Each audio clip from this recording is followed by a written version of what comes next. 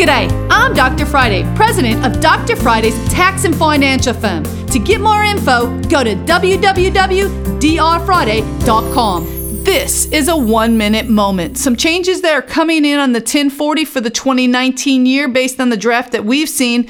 This includes a line for capital gain and losses on the front form, whittling down the 6 attachments, 1, 2, 3, 4, 5, 6, down to 3, separating pensions and annuities from IRA distributions, which right now all fall on a combined number, and eliminating the full year health coverage box, which of course doesn't have the mandate any longer.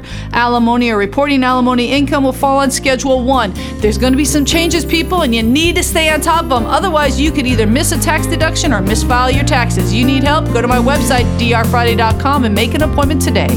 You can catch the Dr. Friday call-in show live every Saturday afternoon from 2 to 3 p.m. right here on 99.7 WTN.